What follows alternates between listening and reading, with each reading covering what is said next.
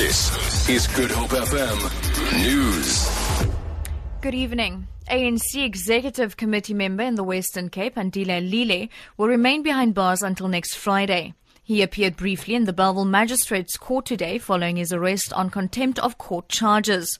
Lili allegedly failed to appear in court on the 29th of last month on charges of incitement and public violence. NPA spokesperson Eric Ntabazalila.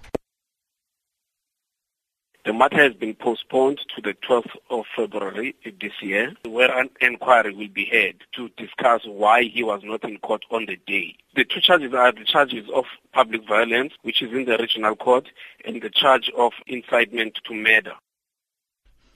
A former SARS employee has been sentenced to 2 years direct imprisonment on fraud charges in the Cape Town Magistrate Court. 26-year-old Daniel Decker submitted fraudulent income tax returns on behalf of taxpayers. NPA spokesperson Eric Ntabazila says he offered his services mainly to factory workers, telling them they were being overtaxed and were entitled to a refund.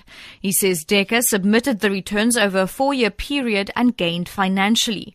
Decker got 5 years, of which 3 were suspended.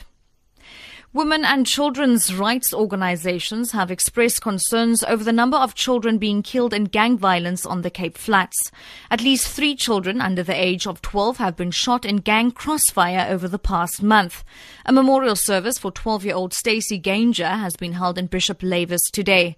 Her mother, Charmaine Ganger, says she died in her arms. I want to say my child is my child. It doesn't matter how she looks or how she's lying there, but I need to see her.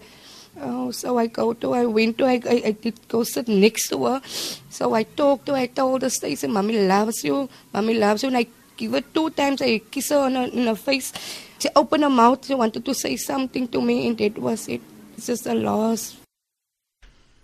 And finally, the presidency has made it clear that an interministerial committee considering comprehensive social security reforms was established in October last year.